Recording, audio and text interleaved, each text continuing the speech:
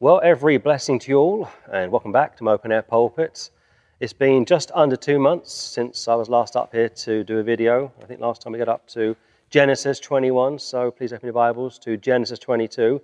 But before we get to Genesis 22, just a quick thoughts to share with you. Number one, for those that may be interested to know, I'm around 75% through my Cromwell article, and during our time in Cambridge, much to my pleasant surprise, we came across Cromwell's home and a museum, a free museum that had been opened in his memory.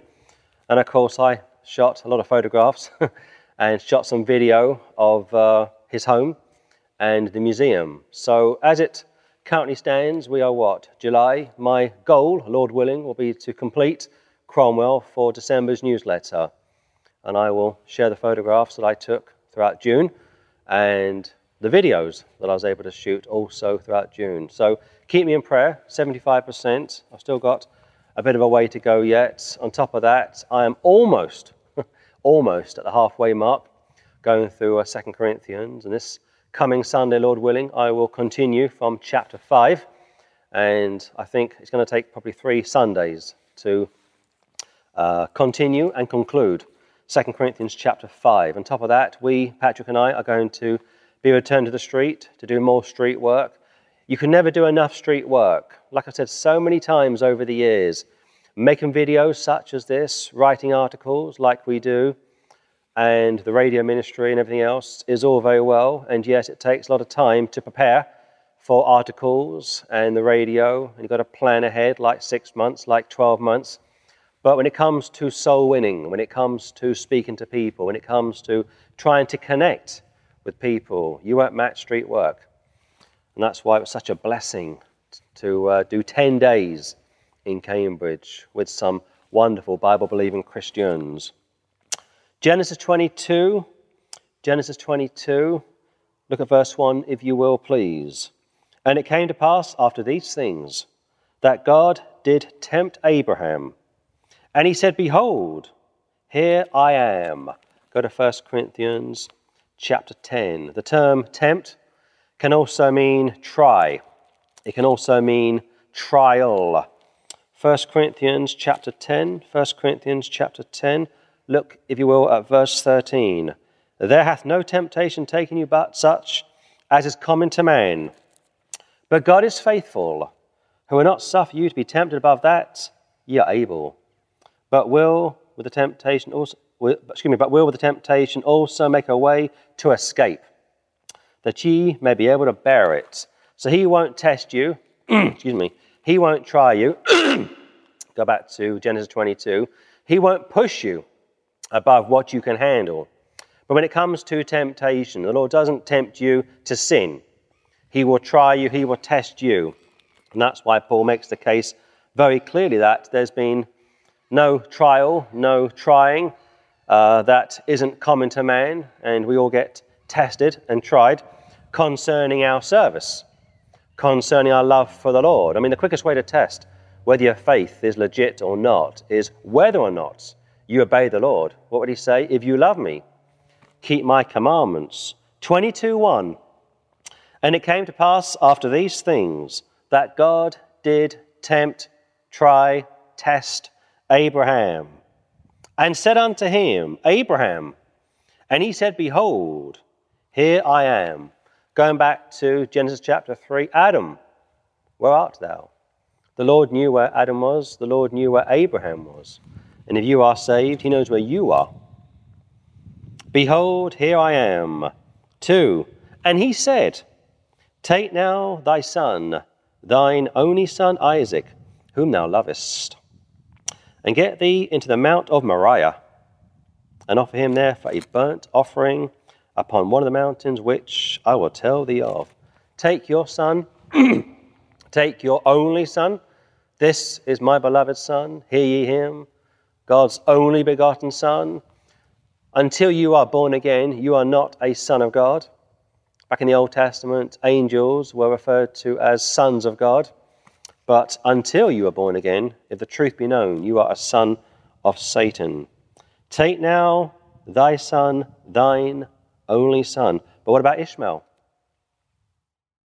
Isaac, meaning laughter, whom thou lovest. A throwback to, once again, this is my beloved son. Hear ye him. You better hear him.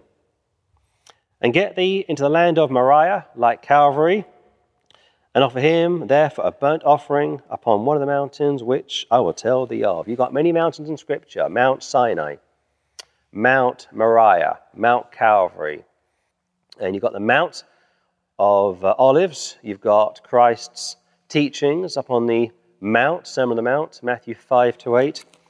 But 22:1, and it came to pass after these things that God did tempt Abraham, and said unto him, Abraham, and he said, Behold, here I am, is a great picture of a saved man being tested. 2 again, and he said, Take now thy son, thine only son Isaac, type of Christ, whom thou lovest. Never mind Ishmael, who was also beloved by Abraham. Ishmael wasn't going to be a part of the messianic line, whereas Isaac, meaning laughter, would. Take Isaac, your only son, whom thou lovest, and get thee into the land of Moriah, being Jerusalem, of course, and also in reference to Mount Calvary, where our Saviour died, and offer him, like Isaac, like Jesus, therefore a burnt offering, although Christ wasn't offered up for burnt offering, you understand, upon one of the mountains which I will tell thee of. Now, whenever I read this piece of Scripture, I'm always struck by number one, the Lord's demand on Abraham. He's waited for over 100 years to become a father, to take his son, a son that had been earmarked out for something special, and sacrifice him, which later on would be outlawed. It was an abomination to murder people, and that's one of the reasons why the children of Israel were punished so many times by Jehovah, because they were sacrificing, literally, their sons and their daughters to Moloch, the owl god. And you think of Bohemian Grove in San Francisco in America. They, of course, have their annual get-together. I think it's July, around this time, incidentally. And wicked things take place at Bohemian Grove. But here the Lord is going to tempt Abraham. He's going to test Abraham. Again, not concerning to do wicked. The Scripture says that the Lord cannot behold evil. The Scripture says that God doesn't tempt you with wickedness, but you are tested when you yield to your old nature. James chapter 1. Take your son, your only son, whom you lovest, head up to Mount Moriah, the type of Christ on Calvary, and offer him there for a burnt offering. And Abraham, like a good Old Testament patriarch, not sinless, of course, nobody is sinless in Scripture apart from the Saviour, obeys Jehovah. And like I say, when I think about this account, I'm struck, number one, at what the Lord would demand from his servants. And of course, why would he not demand such from his servants? He would give us his son. In fact, as Jesus was growing up, he would witness the death of Joseph. Joseph would die very young, and that must have been very difficult for Jesus, the oldest, or the eldest of Mary's children, to witness his stepfather, who no doubt he loved, die young. In fact, Cromwell would witness his own father die very young. And Cromwell's parents had 10 children. 3 would die in infancy, and therefore Mrs. Cromwell, who made a good old age, she died at around 89 years of age, would have to raise her 7 children, all on her own. Poor Oliver, being raised in a home with no father. But the trial has been set for Abraham. Of course, based on foreknowledge, the Lord knew that Abraham could handle this. But if such a test had been offered, or if such a trial had been sent, say, Isaac's way, or Jacob's way, or someone else's way, it may not have resulted in such a great level of trust and sacrifice, which I will call this message, sacrifice. Verse 4, Then on the third day, Abraham lifted up his eyes and saw the place afar off. You think of John chapter 8, Abraham rejoiced to see this day. Unless you believe I am, you will die in your sins. Before Abraham was I am. Every Jew knew what that term I am meant. It was Jesus affirming his deity. Jesus was saying that he was Jehovah. In fact, one of the highlights for me last month in Cambridge was an opportunity that I had to witness to 3 Jewish men, young Jewish boys. In fact, it started off with 6 Jews, and they saw our banner, Hebrews chapter 8, from memory. Although I may be wrong when I get that piece of scripture, I may have to correct myself. But these Jews were heading over to our direction, and they saw the banner, Jesus Christ, the same yesterday, today, and forever. And they came over, of course, Hebrews. What's Hebrews? We are Hebrews. And I said, well, it's a New Testament book. And they said, okay then. And the banner says, Jesus Christ, the same yesterday, today, and forever. What does it mean? And I said, well, Jesus Christ is our high priest. But how can that be, they said? There is no temple. And I said, well, we are the temple of God. Our bodies are the temple of God. And for around 30 minutes, what started with 6 Jews coming over, then it was 3 Jews, resulted in 2 Jews, a guy called Moses, interestingly, and a guy called Michael. And it was a good conversation. They were in no hurry to go, and I was able to share 3 Old Testament passages with these Jews, I'd say in their 20s. Not hostile, no rush to go. A great pleasure for me, a Gentile, who loves the Jews, who loves Israel, to speak to 2 Jewish boys, young Jewish men. And we got some photographs of that account, which we shared in June's newsletter. So if you want our newsletter, drop us an email and we will add you to our list. But when it comes to I am, when it comes to the Jews, when it came to Jehovah, they knew what Jesus was speaking about. And these Jews from Cambridge last month had some idea what we were talking about. They've heard of Jesus Christ. In fact, I took them to Psalm 22. I took them to Zechariah 12. I took them to Isaiah 53. And I read from the King James, of course. And they got their mobile phone out, or one of them did. And he was reading it in Hebrew, which is always a blessing to hear a Jew read the Old Testament in Hebrew. But of course, their translation is different to the King James. I knew that was going to be the case because I've been down this road before with Jews. But it doesn't matter. The Lord can use such a witness, and he did, and turn it into the potential salvation for those 2 Jewish gentlemen. Because without Jesus, they are just as lost as you are. Just because they are Jews doesn't mean they go to heaven upon death. But I look at this verse from verse 4, then on the 3rd day, and I think of Christ being raised from the dead on the 3rd day.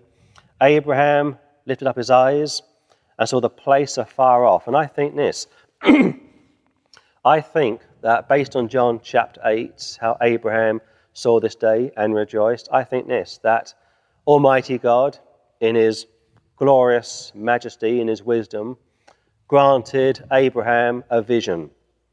Now, I can't prove it from Scripture, so this is just my own private view, take it or leave it. But my belief is this, that around this time, Abraham is about to sacrifice his son, the greatest picture of sacrifice, the greatest picture of obedience to Almighty God. And the Lord says, you know what? I'm going to reward that man.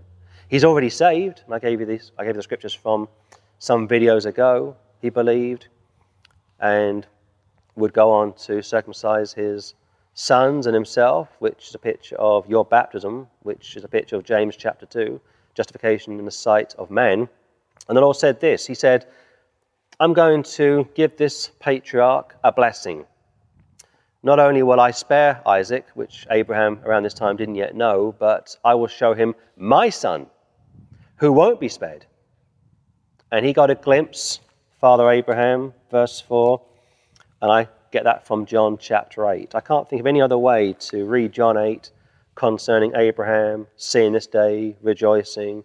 Before Abraham was, I am in the present tense, not I have been, which is what the JWs put out in their disgraceful, despicable, blasphemous Bible, like I have been, which means nothing. No, before Abraham was, I am, in the present tense.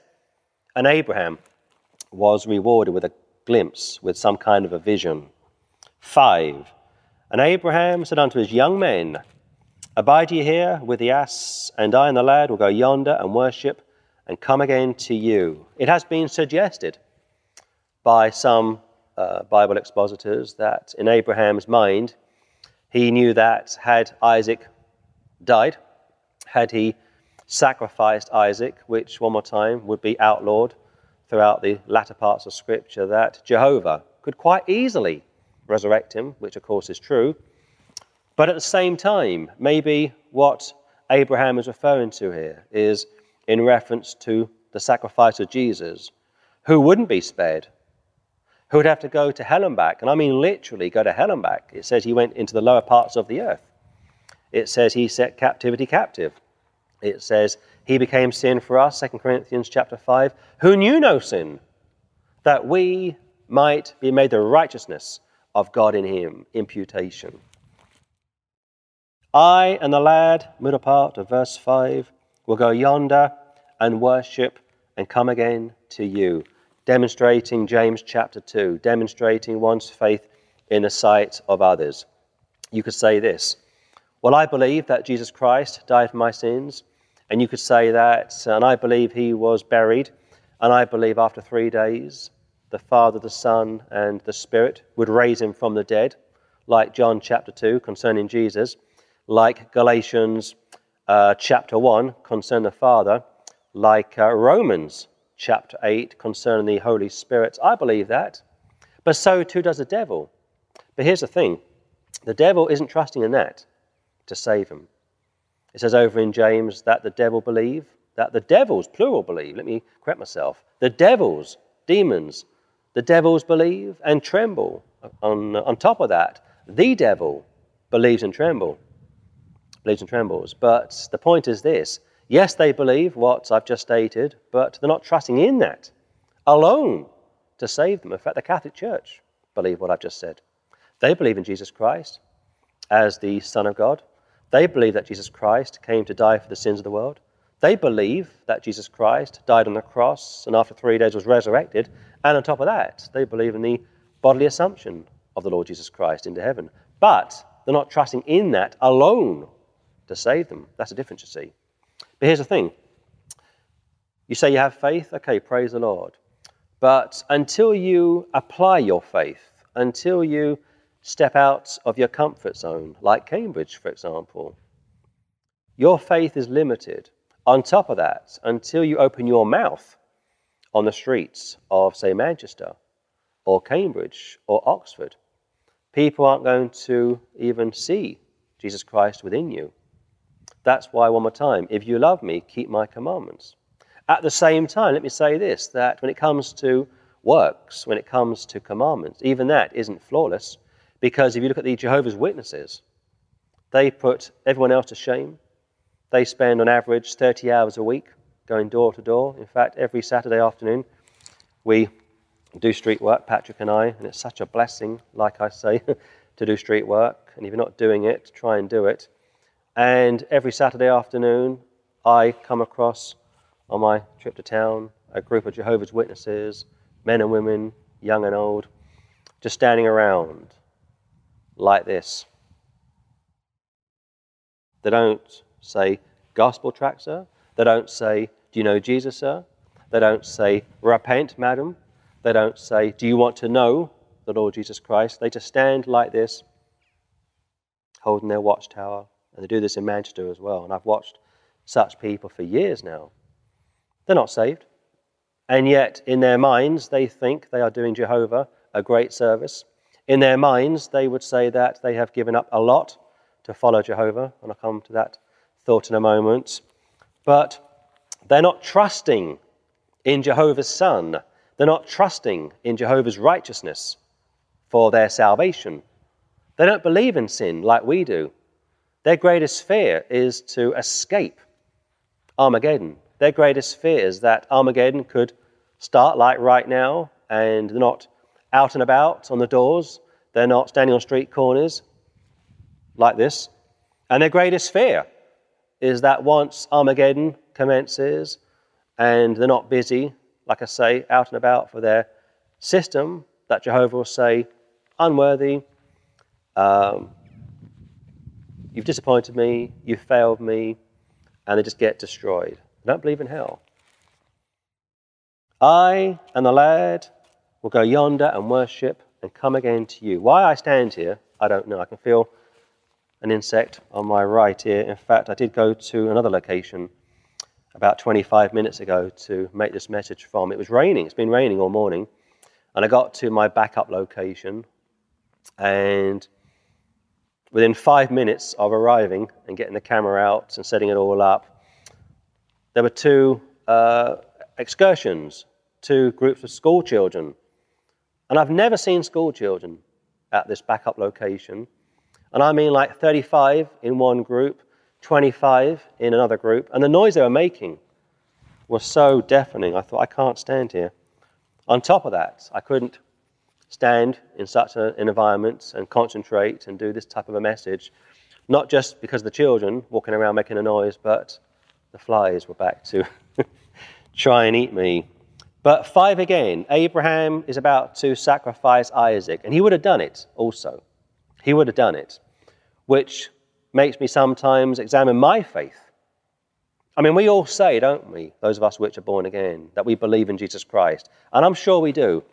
And we all say, those of us which are born again, that we read the scriptures. And I'm sure we do.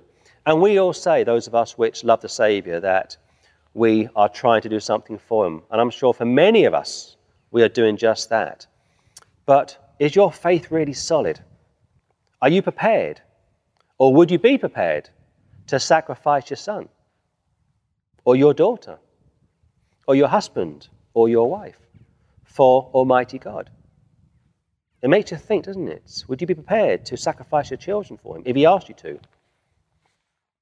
And I watch these JWs, like I say, and I know from past experience that if I was to speak to them, and I have done, they would say to me that they've given up many situations. They've paid a huge price to follow Jehovah. In fact, I remember going to Wigan, I think it was pre-Christmas, and I met this woman. I say she's about 70, and I think I mentioned her in one of my previous videos, but there's more to that story.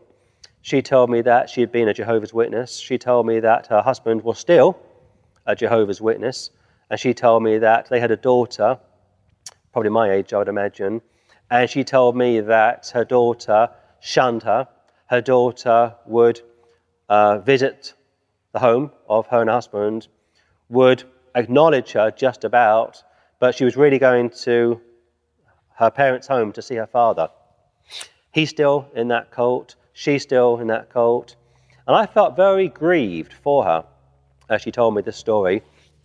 And I said to her, well, it's just as well you haven't cut her off, based on 2 Corinthians chapter 6. And she was somewhat taken back by my bluntness. And yes, I know I can be blunt sometimes, but I felt grieved for her because I thought, and I still do, that she's probably saved. She was a very gentle sort of woman, about 70, like I say.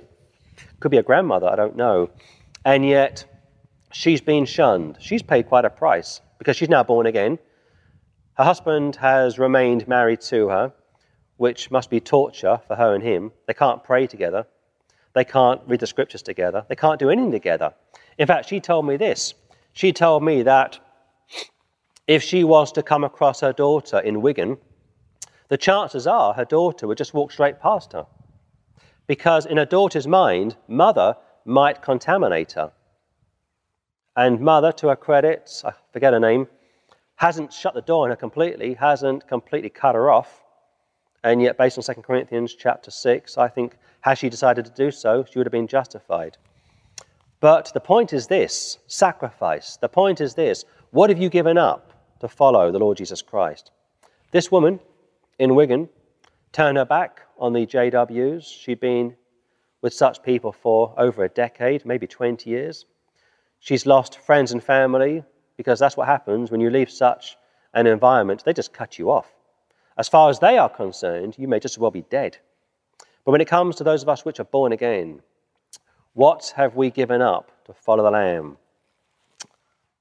6. And Abraham took the wood of the burnt offering and laid it upon Isaac his son, and he took the fire in his hand and a knife, and they went both of them together. You think of that term over in Colossians, spiritual circumcision. When you got born again, the Lord performed a supernatural act. He gave you a spiritual circumcision. You can't really comprehend that.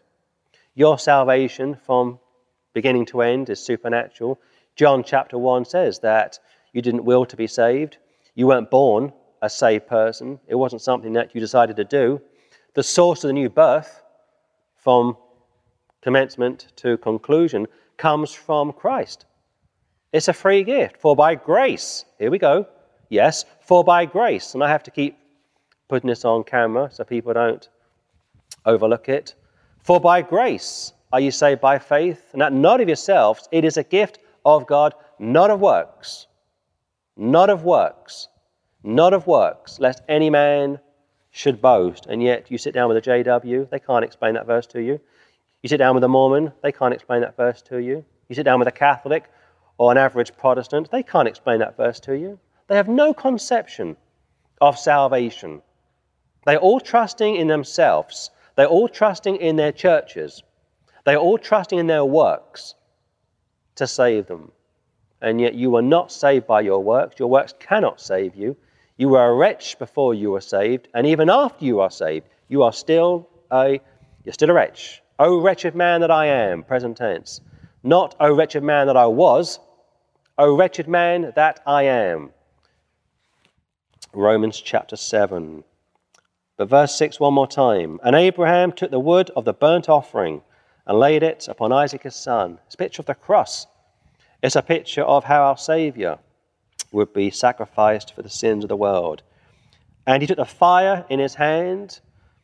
In the New Testament, the fire is typified or spiritualized. It's not literal fire when Christ died on the cross, but back in the Old Testament, literal fire was connected to literal sacrifices. But for the New Covenant, for Christ's death on a cross, it wasn't literal fire, but spiritual fire. And a knife, picturing your spiritual circumcision. And they went both of them together, Abraham and Isaac. Nobody has forced this incident to take place. Abraham loved the Lord. Abraham was going to be a great man. In fact, the Muslims think the world of Abraham. Jews think the world of Abraham. Christians think the world of Abraham. And yet we don't trust in Abraham to save us. We look back to the Old Testament and we can appreciate what Abraham, meaning the father of many nations, would do and is about to do. But again, had this been sent Isaac's way, had this been sent Jacob's way, the results may have been very different. In fact, it's quite likely that Isaac and Jacob would have failed. But based on foreknowledge, based on the Lord's understanding of all things, the beginning from the end, he knew that this would result in something remarkable. Verse 7, and Isaac spake unto Abraham his father and said, My father. And he said, Here am I, my son. You can't miss it, can you? My father and I are one. This is my beloved son, hear ye him. Middle part of verse 7, and he said, Behold the fire and the wood, picture of the cross, Calvary, Moriah. But where is the lamb for a burnt offering? John chapter 1. Behold the Lamb of God that taketh away the sin of the world. All of your past, present, and future sins. And I put this question to our Jewish friends in Cambridge last month, and I said, so what has Jehovah done for you? I mean, concerning the atonement. You have no temple, you have no animal sacrificial system, you have no priest system. What had he done for you? What guarantee has he given you that your sins are forgiven? They couldn't answer that. And I said to them, so let me understand this. You still follow the Torah, the Old Testament? They said they did. And I said to them, have you ever broken the Ten Commandments? And they were a little bit sketchy on that. And I said, never. And they said, no. And I said, never taken God's name in vain? Oh, no, never done that. And I said, so would you call him Jehovah? And the guy said, never. Would you call him Adonai? And the guy said, only once the Sabbath, or Sabbat as they call it, has finished. Very interesting conversation. And yes, we have some audio of that witness, which I may have to put online and share with you all. But the point I was trying to make was this. Number one, they have broken the Ten Commandments, which they would later admit. Number two, based on their own view, because they have rejected the new covenant, Jehovah hasn't guaranteed their salvation. Also, I put the question to them, what about Jews that break the Sabbath? Do you put them to death? Oh no, we can't do that. We haven't got the authority. And I said, yes, you have got the authority from Moses. You see, you have rejected the New Testament. You have rejected the New Covenant. So technically, you are still back under the Old Covenant. Technically, you have to execute Sabbath breakers. What about Jews that practice witchcraft? Suffer not a witch to live? Do you put such a person to death? And they thought that was very funny. And they said, well, we don't know many Jews that practice witchcraft, but the point I was trying to make one more time was that it's found in Scripture. It is a commandment concerning wayward Jews. What about Jews that are homosexual? Don't tell me there are no homosexual Jews around the world. Do you put those people to death? And they said, no, absolutely not. And I said, my point is this. I'm not saying you should. I am not saying you should. I wasn't suggesting that they should put anyone to death for any sin like the ones I just listed. But my point was this. Without the New Covenant, you are still back under the Old Covenant. And there are rules to follow. And the rules, like I say, on many occasions would result in capital punishments. So for us, verse 7, we have right now an atonement. Verse 7, Christ has died for our sins. And the Bible says he's able to save anyone that comes under God by him, seeing ever liveth, to make intercession for us. What a great Saviour we have. But where is the lamb for a burnt offering? And you ask that to a typical Jew, they can't answer you. They have no lamb, they have no sacrificial system. They are very much under the Old Covenant, and they can't keep the Old Covenant. It's impossible. They are just as lost as Muslims. They're just as lost as Catholics. 8. And Abraham said, my son, God will provide himself a lamb for a burnt offering. So they went both of them together. And yes, he will. He will provide himself a burnt offering, going back to salvation being a supernatural act. Your salvation is supernatural. Your salvation is a free gift. You never get tired of hearing that, do you? It's a free gift. It's a free gift. It's a free gift. You don't need a priest. You don't need a vicar. You don't need someone to help you concerning your salvation. It's been done for you. My son, God, Elohim, Jehovah, a term my friends from last month wouldn't dare address the Lord by, and I understand that. They call him Adonai. They never call him Elohim. They never call him Yahweh. They never call him Jehovah. God will provide himself a lamb, Jesus Christ, for a burnt offering. So they went both of them together. They are still heading up to a spot like this, maybe raining like it is now, to prepare a sacrifice. Going back one more time to the sacrifice that Abraham was being called to do. Yes, Abraham, I believe, would have put his son to death. Yes, I believe in the back of Abraham's mind he knew that Jehovah could and probably would resurrect Isaac, because he'd already promised that Isaac would be this messianic line. Jehovah doesn't change his mind. Jehovah doesn't lie. At the same time, Isaac is now aware as to what is going on, is apprehensive, which is kind of natural, and yet doesn't try to back out. Like Jesus Christ, he wouldn't back out. He would say to his father, take this cup from me, nevertheless, not my will, but thine be done. He would be stumbling in Gethsemane. He would be sweating blood. He knew that death awaited him. He wasn't fearful of dying. He wasn't fearful of being put on a cross, naked for the world to see. That wasn't a problem for him. He was more concerned about being separated temporarily from his father. My God, why hast thou forsaken me? For the first time in his life, he would not only see sin, he would be sin.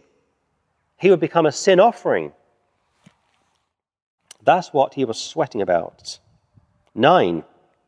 And they came to the place which God had told him of, and Abraham built an altar there, and laid the wood in order, and bound Isaac his son, and laid him on the altar upon the wood. You can't miss the imagery, can you? Wood is a picture of the cross. God the Father puts God the Son on the cross. I have power to lay my life down and take it up again. You couldn't force the Lord's hand to do anything. He would say that their time was always ready, John chapter 7, but my time isn't. He knew that from his conception to his crucifixion, he walked a very fine line. He was sent to do the will of his Father, going back to sacrifice, going back to obedience. Look at Abraham, about to offer up his only son. And of course, Ishmael was his firstborn, you understand, but in the context of the messianic line. And he would have done it. Jesus Christ comes, lays his life down for his Father, and did just that. Ask yourself the question one more time. What have you given up for Jesus? What have you given up for Jehovah? I'm not saying this to shake your faith. I'm not saying this to make you feel uncomfortable. I'm simply begging the question, what have I given up to follow Jesus Christ? What have I given up to follow Jehovah? How would I have handled Genesis 22 if I had a son or a daughter? How would you handle it if you have a son or a daughter? Could you do it? Could you sacrifice your children for Jehovah? Could you do it? Could you sacrifice your family or your home or your cars or your good life for Jehovah? Could you do it? People say they have faith, and maybe you do. And we say by our faith we know that. And at the judgment seat of Christ, which again I will look at this coming Sunday, we know that we are judged for our service, not salvation after we are saved. But how real is our faith? How precious is our faith? Are we really walking with the Saviour? Are we really honouring him, obeying him? If you love me, keep my commandments. And Abraham and Isaac were flawless. 10. And Abraham stretched forth his hand and took the knife to slay his son. He would have done it. Isaac would have allowed him to do it because Isaac loved Abraham. Abraham loved Isaac. But more importantly, Abraham loved Jehovah. Isaac loved Jehovah. That's what this is all about. One's love for Almighty God. If you love me, keep my commandments. Very difficult, I know. It's very difficult to pick up your cross every day. It's very difficult to live a crucified life. It's very difficult to put yourself down like the old man and walk in obedience to the Lord Jesus Christ. It's very, very difficult. And that's what the judgment seat of Christ, again, is all about. The bema seats of the Lord. How did you live once you got saved? What were your motives? What motivated you to do what you did? I made the statement last Sunday that Patrick and I believe that over the last 15 years we've given out around 1 million gospel tracts. And you may say, that's wonderful, James. But the question I put down on tape last Sunday, and I will put it down again now on camera, was this. What was the motivation for that? What motivated me? What motivated Patrick to do that? We don't know what the motivation was, and neither do you, concerning how you serve the Lord. In my mind, I believe it was legitimate, it was authentic. In my mind, I believe it was to get people saved. But perhaps that was partly done to alleviate a bad conscience. Perhaps that was partly done due to laziness, idleness. Perhaps it was done to shame this person or that person. Who knows? That's what the judgment seat of Christ, again, is all about. 1 Corinthians chapter 3, if it's gold, if it's silver, praise the Lord. But if it's stubble, if it's wood, if it's hay, not so good. Such commodities are going to be weighed. And if it's gold, it will survive the burning. If it's silver, it will survive the burning. But if it's wood, hay, stubble, it probably won't. And that's why I think for most of us, and I can't speak for everyone, but for most of us, for most Bible believers living in the West, especially over the last 25, 30 years, when we get to the judgment seat of Christ, we may get a crown or two. I'll be amazed if we get 5. But here's another thought. It could just be, and this came to me a little while ago as I was trying to plan 2 Corinthians, that let's say you've been saved 35 years. And let's say for the first 10, 15, 20 years, you walked very closely with the Lord. You were as close to him as you are to your husband or wife, mother or father, son or daughter. And you really did pay a price to follow the Lamb, okay? And you gave up a lot to follow him. You got people saved. And then the next 10, 15 years wasn't so good. You started to backslide. Maybe you worked very closely with your wife. Or maybe you worked very closely with your husband. Or maybe you worked very closely with your brother or sister. Or maybe you worked very closely with your siblings, for example. And they motivated you, and you motivated them. And then all of a sudden, somebody dropped out. Somebody died. Somebody changed their mind. Somebody disappeared, shall we say. And therefore, for the next 10, 15 years, you backslide. You start to live for yourself. You start to become lazy, complacent, indifferent. And then you die. So 35 years, you've been saved. The first 20 years, wonderful. But the last 15, not so wonderful. And I wonder if this is how it's going to play out. Judgment seat of Christ. In the presence of our blessed Saviour. And he says this. He says, welcome to heaven. And he calls you by your first name. John chapter 10, my sheep hear my voice and they follow me. He knows your name and you know his name. In fact, that's how you got saved. You got saved by calling. You got saved by believing on a person's name. So once you know his name, he knows your name, okay? But here's how it's going to play out, I think. This is just a theory, so don't quote me. I wonder if it's going to play out like this. Judgment seat of Christ. Jesus says this. He says, you've been saved 35 years. The first 20 years were wonderful. You walked very closely with me, and you paid a huge price to follow me. You got people saved, or you tried to get people saved. You made a difference. You prayed for sinners to get saved. You prayed for sinners who got saved. You prayed for those that were trying to get people saved. You were standing with frontline ministries. But the last 15 years of your life weren't so good. You did this, you did that, and yes, you can go back into your old nature. You can easily resurrect the old man. Don't think you can't. One more time. O wretched man that I am. Romans chapter 7. That which I don't want to do, I do. And what I want to do, I cannot do. Romans chapter 7. Paul is speaking about himself in the present tense, not in the past tense. And the greatest book on the two natures of the believer has got to be David Brainerd's Diary and Life. Get it and read it. And this is what the Lord will say, I think. He will say this, that based on the first 20 years of walking very closely with me, I will ignore the last 15 years. In other words, I will look at your entire life, and based on your service, not salvation, this isn't salvation, okay? This isn't about works resulting in everlasting life. That's a heresy. This is based on service. This is based on crowns. This is based on New Jerusalem, okay? Don't misunderstand me. Jesus will say this. This is what I think. Just a theory. Take it or leave it. Just a theory. But I think he will say this, that based on the first 20 years of walking with me, serving me, sacrificing, there's my word again for this message, sacrifice, due to the sacrifice that you paid, I will overlook the last 15 years of dryness, indifference, laziness, and I won't take the crowns from you.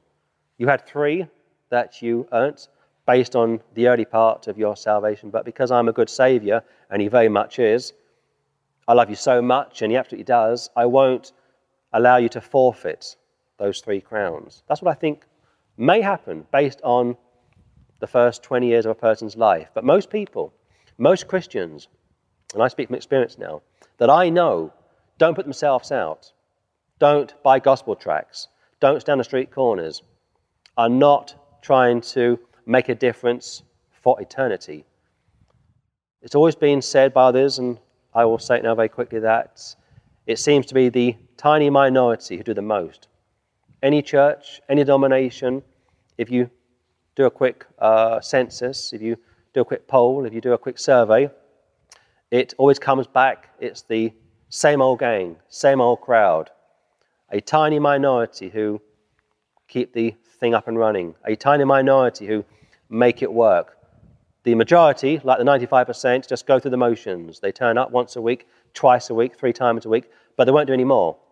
They don't pray outside of church. They don't fast or intercede outside of church. They don't stand with that church financially or a ministry or a minister, if you will. They take.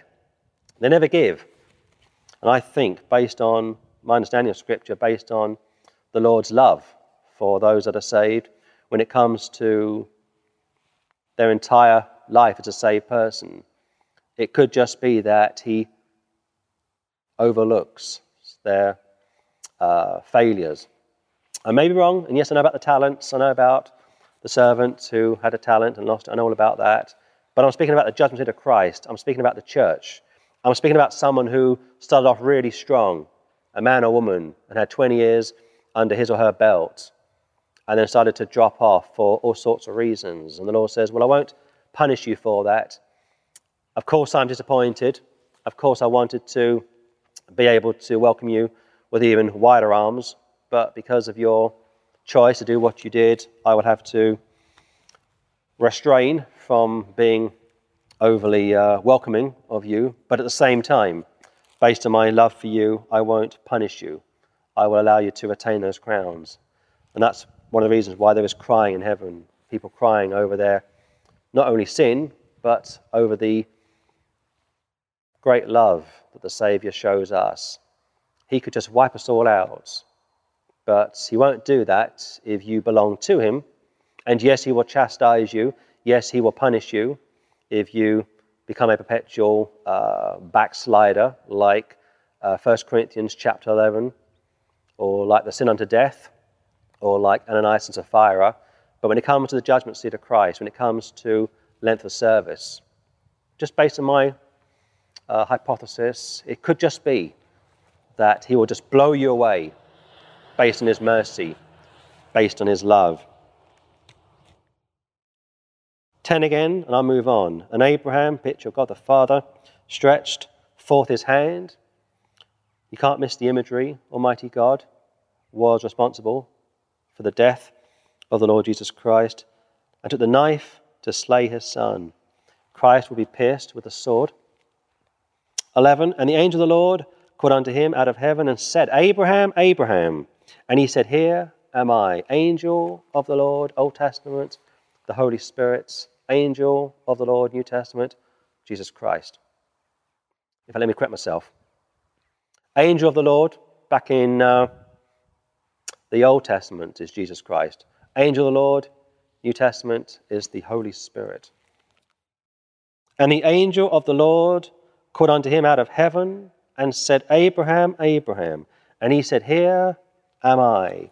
I'm here, Lord. I haven't gone anywhere. You gave me a task. You told me to do this. You expected me to leave early in the morning, take some servants with me, take my son with me, head up to a spot like the open-air pulpit to sacrifice my son. And that's just what he did. And Isaac became aware as to what was about to take place, like he is going to be the sacrificial lamb, doesn't start to struggle, doesn't say to Abraham, let's call it a day, Dad, this is too much to ask. No, he goes along with his father's desire. Also a great picture of submission. A great picture of son in submission to the Father. Again, Jesus Christ in submission to God the Father. You can't miss it, can you? 12, and he said, Lay not thine hand upon the lad, neither do thou anything unto him. For now I know that thou fearest God, seeing thou hast not withheld thy son, thine only son, from me. Do you fear the Lord? The fear of the Lord is the beginning of wisdom. Do you fear him? Paul says that we must all appear before the judgment seats of the Lord. He says it is the terror of the Lord. And somebody made the statement in one of my reference Bibles that the meaning of the term, the terror of the Lord, is in reference to the fires all around that are being poured out on people's works. I'm not sure about that. I think it's quite natural to be fearful when it comes to the judgment seats of the Lord. I think for those of us which know the Lord, for those of us which are saved, for those of us which know what it's like to still live in this cursed world, in our cursed bodies, and the decisions that we've taken, like sins of omission, like sins of commission, that's right, sins of omission and sins of commission are going to have to be dealt with at the judgment seats of the Lord, and that's why it's so imperative to confess your sins to him. John chapter 1, like every day, to stay in fellowship with him. Because if you don't confess your sins to him, and you arrive at the judgment seat, and of course you will, 10 out of 10 of us are going to have to go to such a place. If you don't confess your sins to him, like here and now, whilst you can, you'll have to give an account of yourself and your sins at the judgment seat. Not based on your salvation, one more time, but based on your service. And many people, according to 1 John chapter 2, are going to arrive almost naked. In fact, John speaks about this over in Revelation. A picture of somebody arriving at the judgment seat, ill-prepared, unrepentant, never got right with the Lord, still saved, of course, by the grace of God, but just became indifferent. Got caught up with the name it and claim it brigade, got caught up with this brigade or that brigade, became self-righteous, started to look down on people's activities. In fact, I can never forget a well-known street preacher, I shan't name him, who would go out onto the streets regularly, would call on sinners to repent, was quite a larger-than-life character, and for some years made a difference, I think anyway. And then down the line, unfortunately, he got caught up with this Calvinist guy, a hyper-Calvinist. And I shan't name these people because it's not necessary, but he got caught up with this Calvinist chap, hyper-Calvinist, and in essence, he destroyed this street preacher, just destroyed him, knocked him out of service altogether. And the last I heard of this street preacher was that he's now living on this guy's compound, like the hired help, like digging holes, like building extensions. What a tragic loss of a street preacher. We so desperately need street preachers. We've got many collars, we've got many priests, we've got many vicars, we've got many theologians, we've got many pastors, far too many, of course, for my liking, but we haven't got enough street preachers. We haven't got enough evangelists. We haven't got enough real men of God. And this chap who I met, I know him personally, I'm not just speaking off the top of my head, was a larger-than-life character. He was a larger-than-life character. Some of his theology was a little off. Okay, fair enough. Maybe some of my theology is a little off. Maybe some of your theology is a little off. None of us are perfect. But when it came to street work, when it came to addressing people, when it came to challenging people, he was good.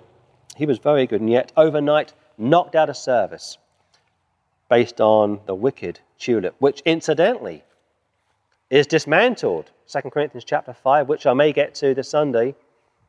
And yet most Calvinists don't want to accept that. Most Calvinists hate the idea that Christ died for the whole world.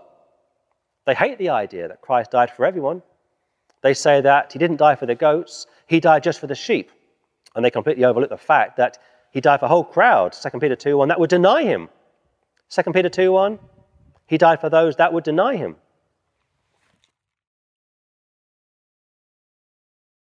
But the angel of the Lord, 11 and 12, steps in at the 11th hour and says, hold it. I see what you are about to do. I can see that you're on the cusp of sacrificing your son, thine only son, verse 12, from me. Hold it. Put the brakes on. Because he would have done it. I am convinced of that. 13. And Abraham lifted up his eyes and looked, and behold, behind him a ram caught in a thicket by his horns. And Abraham went and took the ram and offered him up for a burnt offering in the stead of his son. Horn, ram, horns. Now, permit me to perhaps stretch just a little. Christ will crush the head of Satan shortly. Romans 16. Christ would bruise Satan on the cross, but not completely. Satan still goes around like a roaring lion, seeking to devour whom he will. He's still very busy. Last night, just about to go to sleep, the internal house alarm goes off. Very loud. That slightly caught me off guard. 2 o'clock in the morning, alarm goes off at the back of my house. I get up this morning, I get everything ready to do this message. It starts to rain. I go to a backup location. I got a group of kids out on some school excursion. I've never seen kids at that spot before, ever. Not just one group of kids, but two groups of kids. On top of that, I got flies at this backup location trying to eat me. I come up here and I start the message, and I got the wrong battery in the camera, the backup battery, which, if I'm fortunate, gives me 20 minutes.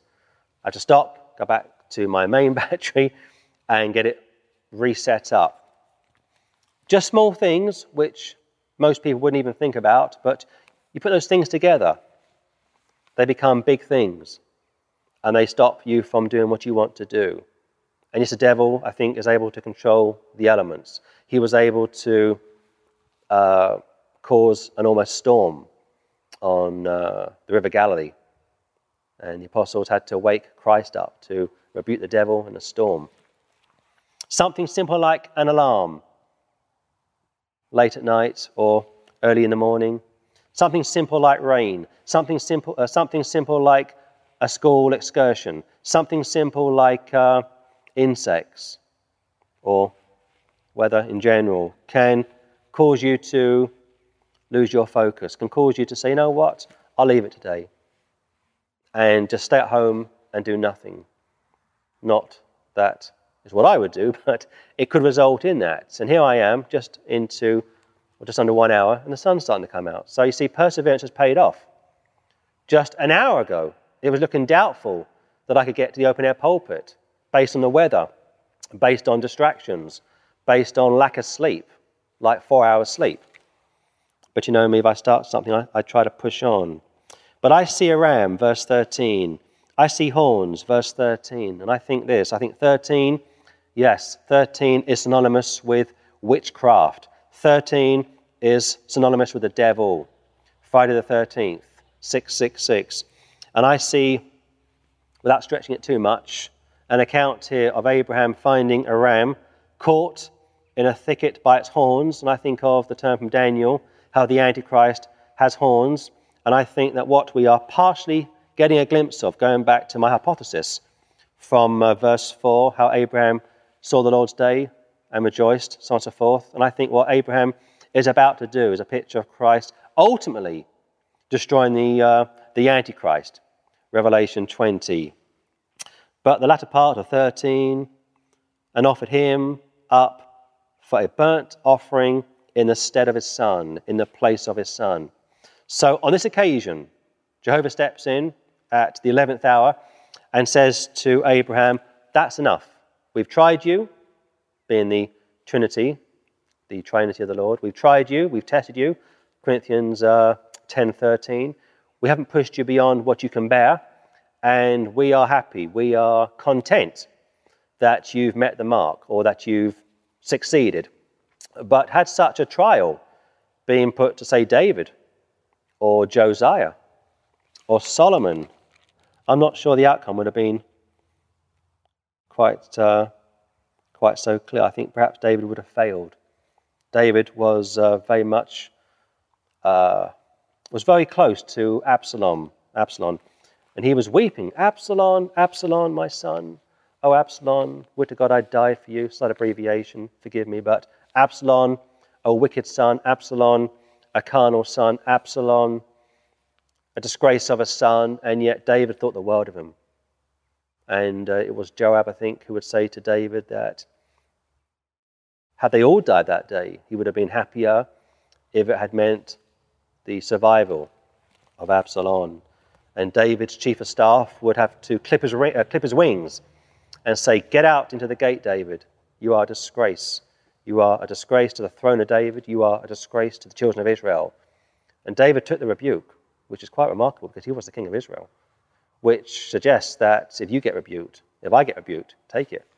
None of us are above reproach. So 13, the imagery is very clear. Abraham, picture of God the Father. Isaac, picture of God the Son,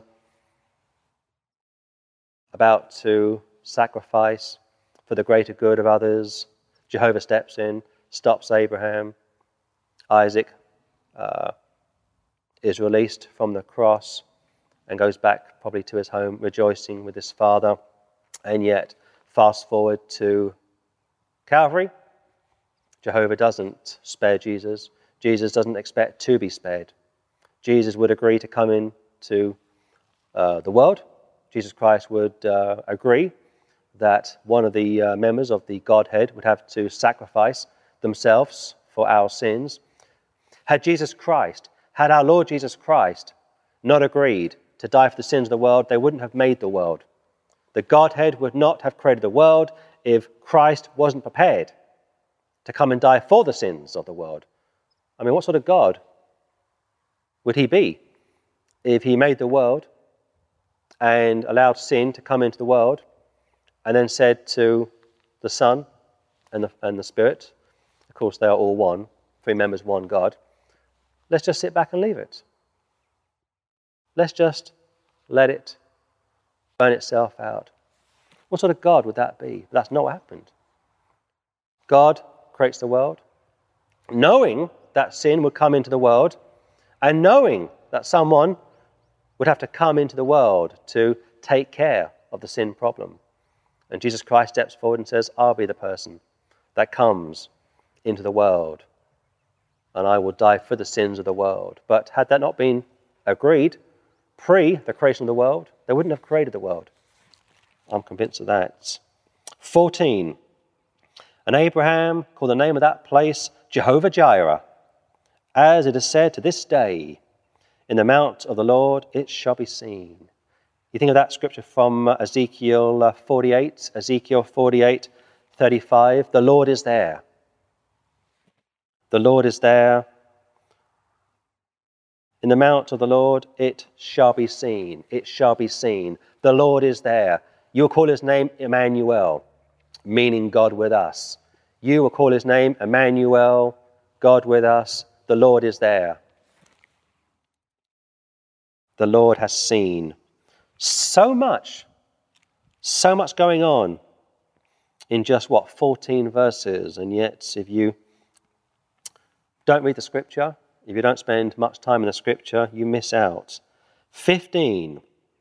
And the angel of the Lord called unto Abram out of heaven the second time, and said, By myself I have sworn, saith the Lord, for because thou hast done this thing, and hast not withheld thy son, thine only son, that in blessing I will bless thee, and in multiplying I will multiply thy seed as the stars of the heaven, and as the sand which is upon the seashore. And thy seed shall possess the gates of his enemies, or the gate of his enemies, And in thy seed shall all the nations of the earth be blessed, because thou hast obeyed my voice. Do you love me? Keep my commandments. Going back to how solid, how secure, or how real is our faith. You say you believe in the Lord Jesus Christ. Are there any works? Are you a changed person? And yet even that doesn't prove you are saved. Go back to the witnesses. Go back to the Mormons. Go back to the Catholics. They all claim to follow the Lord Jesus Christ. And yet if you drill in to what they believe, if you read their publications, if you visit their services, if you speak to such people, and I have done, they don't believe in the blood. They don't rejoice in the blood of Christ. They don't believe you're saved by trusting in the blood of Christ. 16, by myself have I sworn, saith the Lord. And when he swears by himself, you better listen.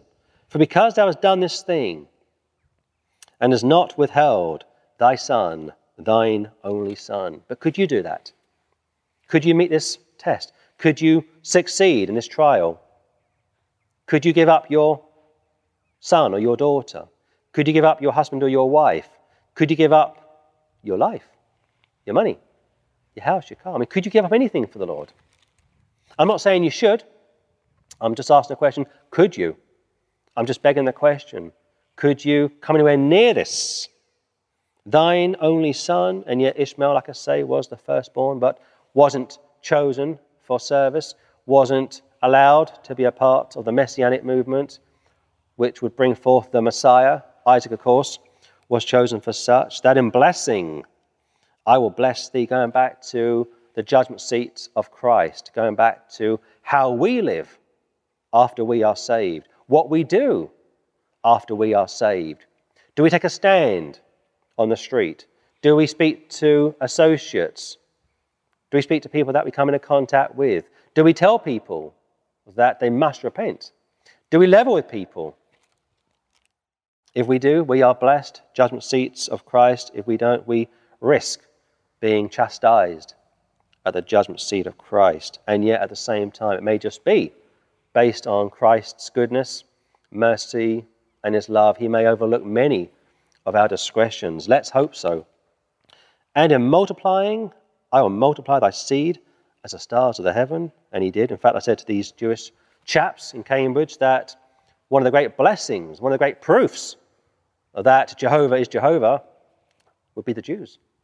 They've survived everything that the devil has thrown at them. And as a sand which is upon the seashore. As of now, you've got over 6 million Jews living in Israel. You've got maybe 2-3 million living elsewhere around the world. Quite remarkable, seeing as Hitler's goal was to kill, back in 1933 to 45, 12 million. I think there were 12 million Jews living on the earth over 75 years ago, and the goal had been to kill them all. And yet look what happens when a society starts to kill Jews. Look at Russia. Look at Stalin. He starts off by killing his doctors. His doctors are Jews. Great doctors, very bright, brilliant when it came to medicine, and yet Stalin was paranoid. And he starts to persecute his Jewish doctors. He starts to kill his Jewish doctors, and the country goes to pot. He starts to kill his senior generals. Some are Jewish. He thinks there's a plot going on. He's paranoid that the Jews are plotting to take over his kingdom. Operation Barbarossa is launched. Germany sends 1 million men into Russia. Should have been a walk in the park, which is what Napoleon thought. And yet, what the Germans weren't expecting was the coldest winter in over 100 years, like Napoleon found to his horror. And you know what happened, of course. The Germans get to the gates of Moscow, and they can't go any further because the wind has kicked in. But my point is this: Stalin had killed many Jewish doctors, many Jewish generals, many Jewish entrepreneurs, philanthropists, great brains, and he paid a price for it, or his country paid a price for it. You start to take out the Jews, what have you got? Some third world country. And here the blessing is given to Abraham, and vicariously, the children of Israel. Spiritualize that to the judgment seat of Christ, and you see what can be offered to those of us which put ourselves out, those of us which sacrifice something to follow the Saviour. 18, and in thy seed shall all the nations of the earth be blessed. Picturing the Messiah, of course, but not just the Messiah, picturing Isaac, picturing Jacob, picturing the subsequent patriarchs. Because thou hast obeyed my voice. So he's given a task. He's given a challenge. He's asked to do something which most of us couldn't do. He was prepared. He would have gone through with the calling. He would have done what was expected of him, because one more time in his mind he knew that God could and probably would resurrect Isaac. At the same time, he probably thought that the Lord could or perhaps would intervene and stop this incident from taking place, which of course is what would happen. Verse 11 and verse 12. But going back to verse 4, going back to what I believe he saw. Abraham, your father, saw this day, rejoiced, and was glad to see it. Before Abraham was, I am. And I think Abraham got a glimpse of a far greater incident which was about to take place. And of course, such would concern our salvation.